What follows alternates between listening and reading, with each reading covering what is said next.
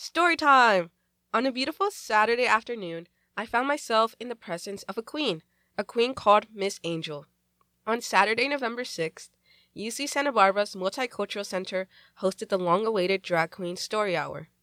Drag Queen Story Hour is an exclusive storytime event hosted by author, educator, and queen Miss Angel. The event emphasizes community and highlights children's books that amplify diverse voices and authors, focusing on empathy, acceptance, equity, identity, and kindness. KCSB News Director Daniel Wesias and I interviewed Miss Angel ahead of the event at UCSB, discussing LGBTQ plus representation and education. So, Drag Queen Story Hour, when I do it, I usually range from children from 5 years old up to about 8 years old because that is where all of my books fall. But it's just a time where kids that come listen to LGBT inclusive storybooks, very multicultural storybooks, a lot of all inclusive and how to manage emotions and feelings and loving the body that you live in. So those are all the books that I usually read. And after every book, there is an activity or a discussion Okay. because children cannot sit still for more than 10 minutes without moving their bodies. So I have very interactive activities that get the kids just to focus and stay tuned for the whole hour, which is fantastic. An hour is a very long time. And you bring up a is. really good point of how children can't sit still for long. You have an experience taking care of children, teaching children.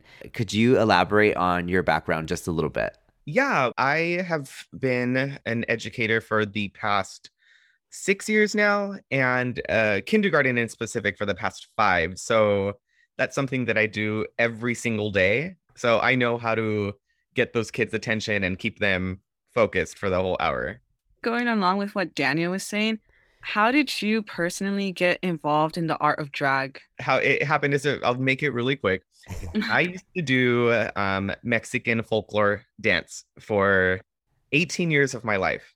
I decided to go to grad school to get my master's. And when I embarked on that journey, all of my time was taken up. I couldn't go to practices, I couldn't perform. So my need for my performance aspect of my life, because it's a really big part of it. Yeah. I was trying to think, how do I do this? How do I do this? And drag was a thing that happened at night and I had all the time. So once I jumped into that world, it completely changed my life as a gay man. I am now more confident in my regular self.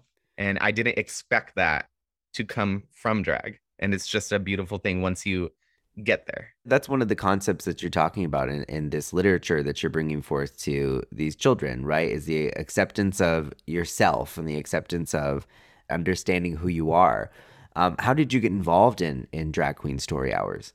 So because education is also a big aspect of my life, and I was looking around my classroom and I was thinking, how do I make my classroom more inclusive and a safe space for everyone and all of my students? Because something at our school is we keep all of our students front and center. So if we don't have any LGBTQ children's literature, that's not keeping all students.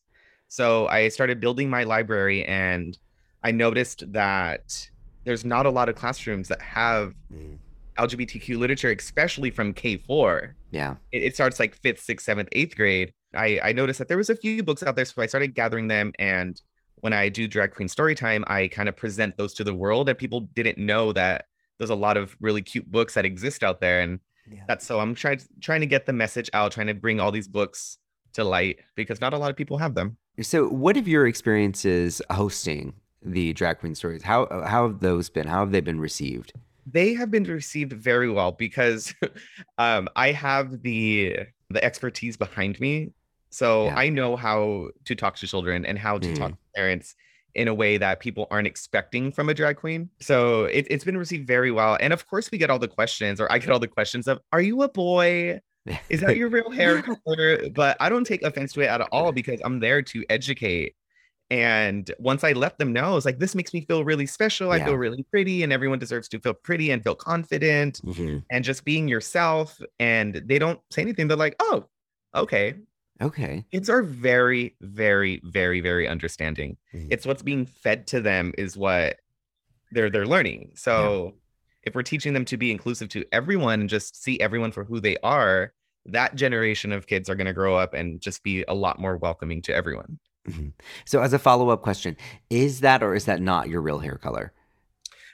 This is not. Fiery red growing from my scalp. I do want to, talk about experiences in Drag Queen Story Hours. I have some friends who do drag back in my hometown of Riverside who've hosted some Drag Queen Stories hours in downtown. And although most reception has been very warm and welcoming from parents, you do have the occasional individual or people giving some sort of backlash saying that this is wrong or immoral. Have you had any experiences like that at all? Yeah, everything is done from behind a screen. So I've gotten some people told I did an event and some people were questioning, why are you doing this to our children? Why are you doing this to our children? Or I don't support this. And they're getting DMs, the business that was hosting it. But we just went full force. We just went there and I didn't know, but one of the people that were saying these things were watching, but I didn't know they were watching. And after the event, they kind of realized like, whoa, okay, like my idea of what a drag queen was going to bring was completely different. Yeah. We're around children. We have to dress accordingly, So I think most of it is when people just don't understand and they just have a set idea of what's going to happen, Yeah. So once they see it in person, it kind of really did change their mind. Just for a follow-up from Daniel's question, why do you think it's important that drag queen stories take place, especially like in the face of adversity? Working at a school, I see a lot of queer kids come in. And this year in particular, people are bending the norms of what male and female wear and clothing. So we have little boys coming to school in dresses and I'm like, wow, it's just so inspiring because these children are growing up in an age where they have queer literature that they can see themselves in. Because I didn't start doing this until I was like in my late 20s, living my true authentic self. And by having the literature out there right now and providing a safe space for the kids through Drag Queen Storytime, it's just having them get to live their truth a lot sooner than late 20s, early 30s. I know you'd mentioned previously that drag is kind of a nighttime thing, right? Being able to get up very early in the morning, get into drag, drive over to UCSB campus and reach for all of these, children who have so much energy, takes a lot of effort and takes a lot of care. What is the drive behind you getting up that early in the morning to do this? The drive behind it, it goes two ways. I am giving or providing a resource for these children to be able to just jump into what may or may not be their community. And also what I'm getting back from it is just the pure joy and happiness that comes out of these kids through their faces. It's just so cute and genuine.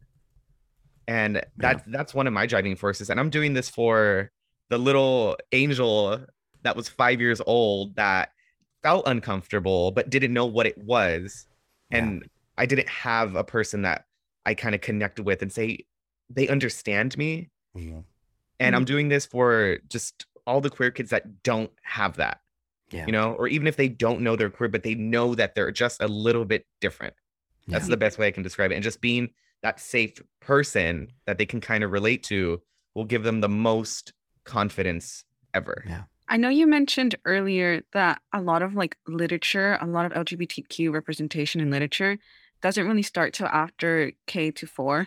Do you think we have enough representation when it comes to LGBTQ, like in the children's spectrum, whether it be like literature or just in general? Not at all. And that subject gets me a little heated and passionate because as a school teacher, I look at literature in a different light.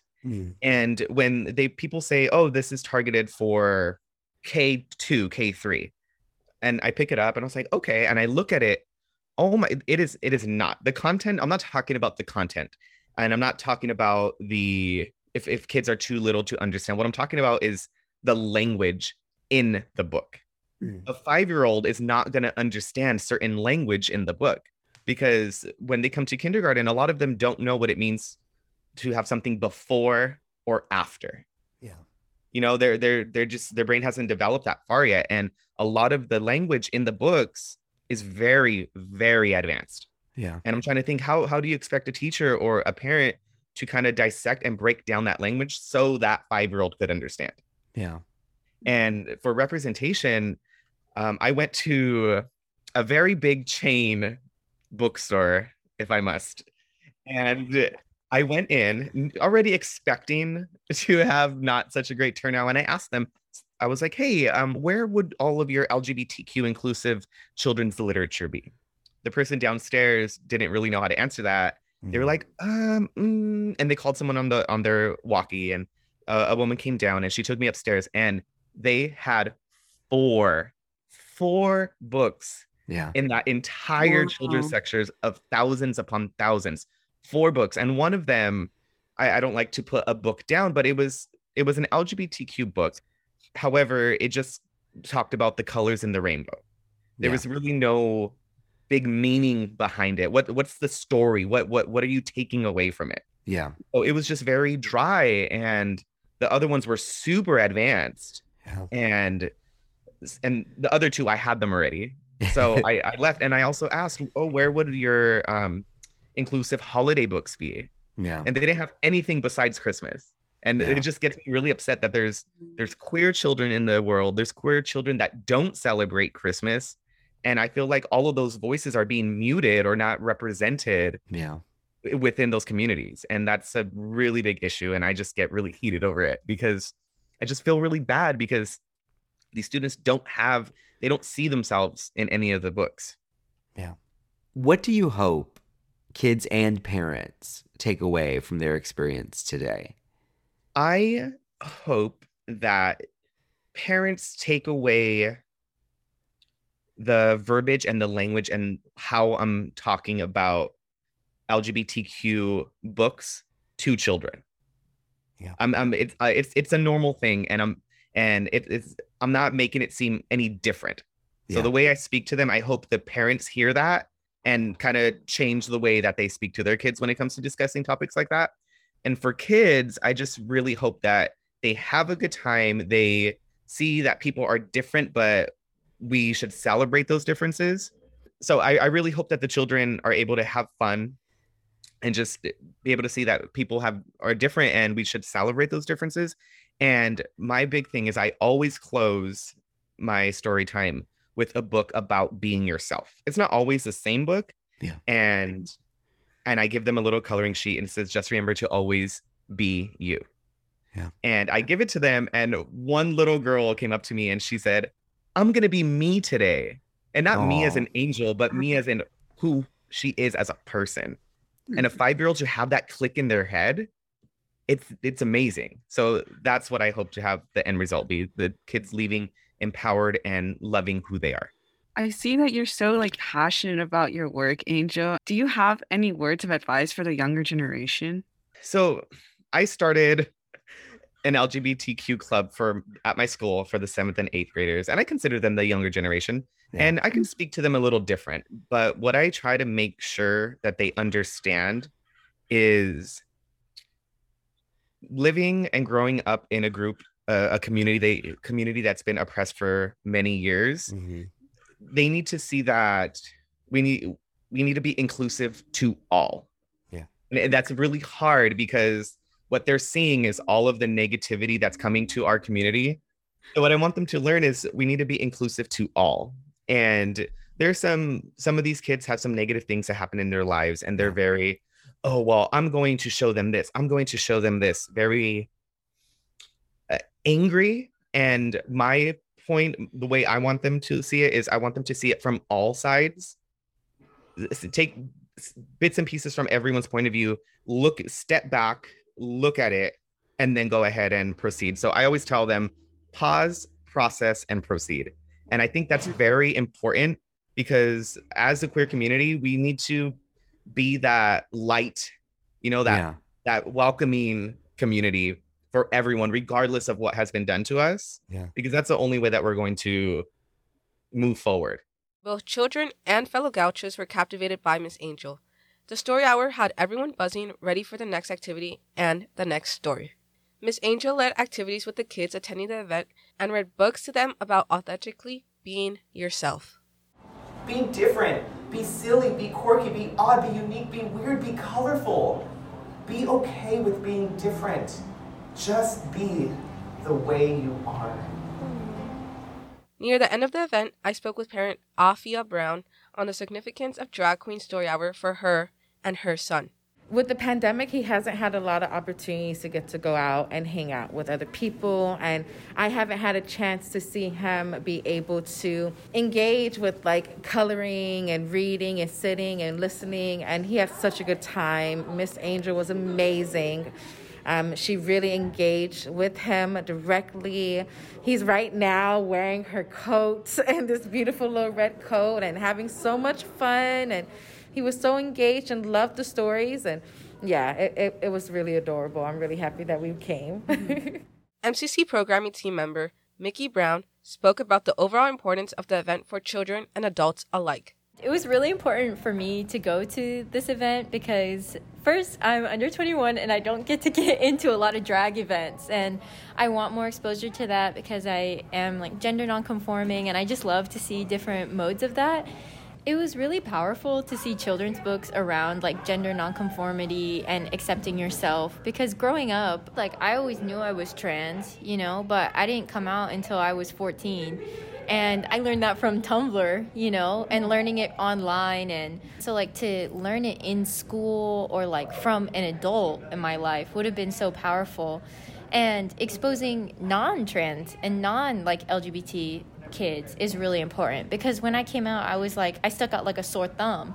And I was one of those kids who couldn't really hide that I was queer. And so to stick out like that and have nobody really even understand what being trans is really hurtful, because it's pure ignorance, not even malicious ignorance. So to get exposure at a young age is helpful for trans kids and for non-LGBT kids.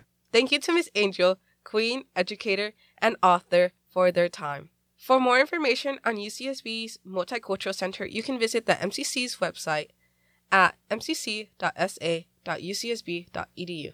That is mcc.sa.ucsb.edu. The MCC can also be reached on social media on Instagram and Twitter at UCSBMCC. With KCSB News, I'm Susana Nunez. Until next time. When you need a helping hand, a compassionate ear, an encouraging word, reach out. As you voyage out into the world, remember, no matter what, you will always be loved. You are ready, so go ahead. Be you. Be very, very you. Let's hear it.